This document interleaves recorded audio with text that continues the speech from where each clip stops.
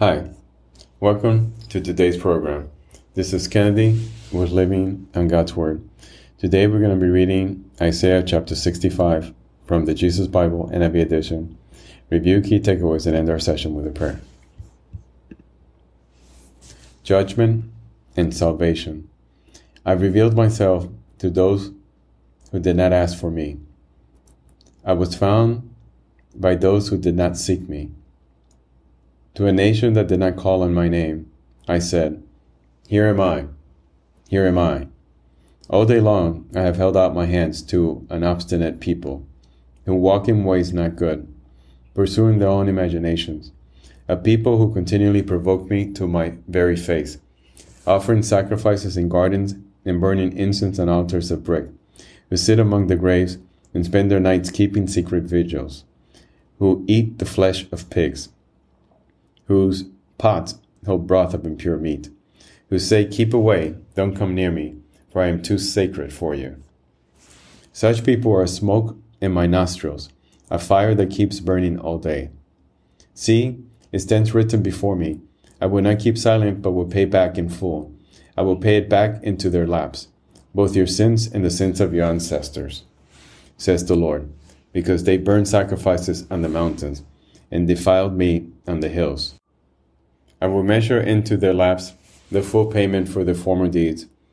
This is what the Lord says, as when juice is still found in a cluster of grapes, and people say, Don't destroy it, there is still a blessing in it. So will I do in behalf of my servants.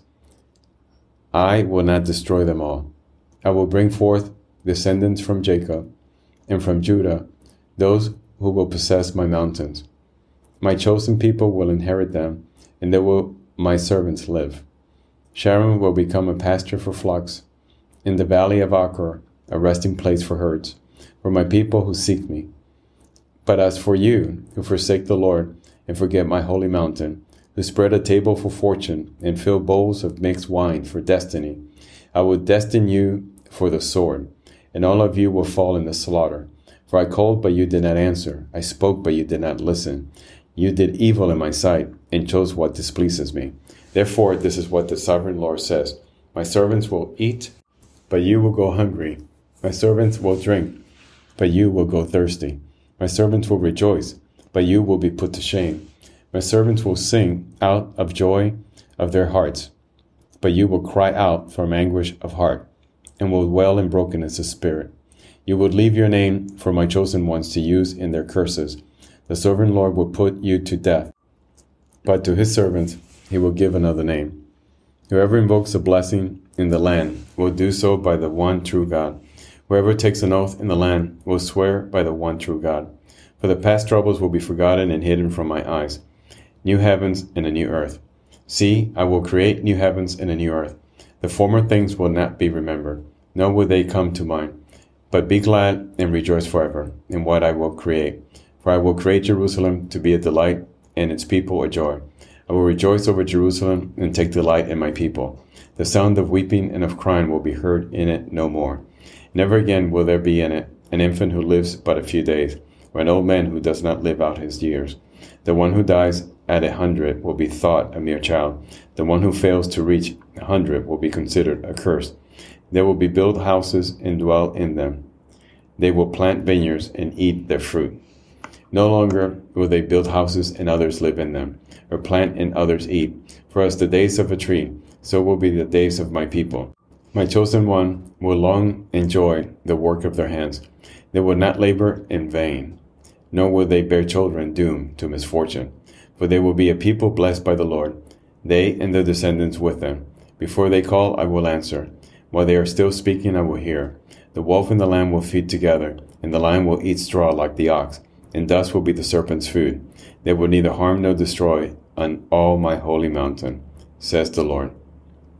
This is the end of Isaiah chapter 65. So here we see Isaiah speak about the judgment and salvation to come for us all. We also see him speaking about the new heavens and the new earth. So let us pray. Father, thank you so much for these words of hope, of consolation, of our future. Lord, thank you for looking after us, for giving us a future. You don't owe us nothing. We are not deserving of anything from you, but yet you give us everything, and you give us your mercy and your forgiveness. Thank you, Lord, for giving us the most and the ultimate sacrifice, your Son's life, so that all of us could be redeemed, all of our sins laid low at your feet, so that we can be in your presence in full righteousness. We thank you, Lord. In Jesus' name we pray. Amen. This concludes today's reading and interpretation of Isaiah chapter 65. We hope that you will join us again tomorrow. God bless you. This is Kennedy, your brother in Christ, always. If you feel so inclined, please review and rate this podcast by scrolling all the way down. Thank you.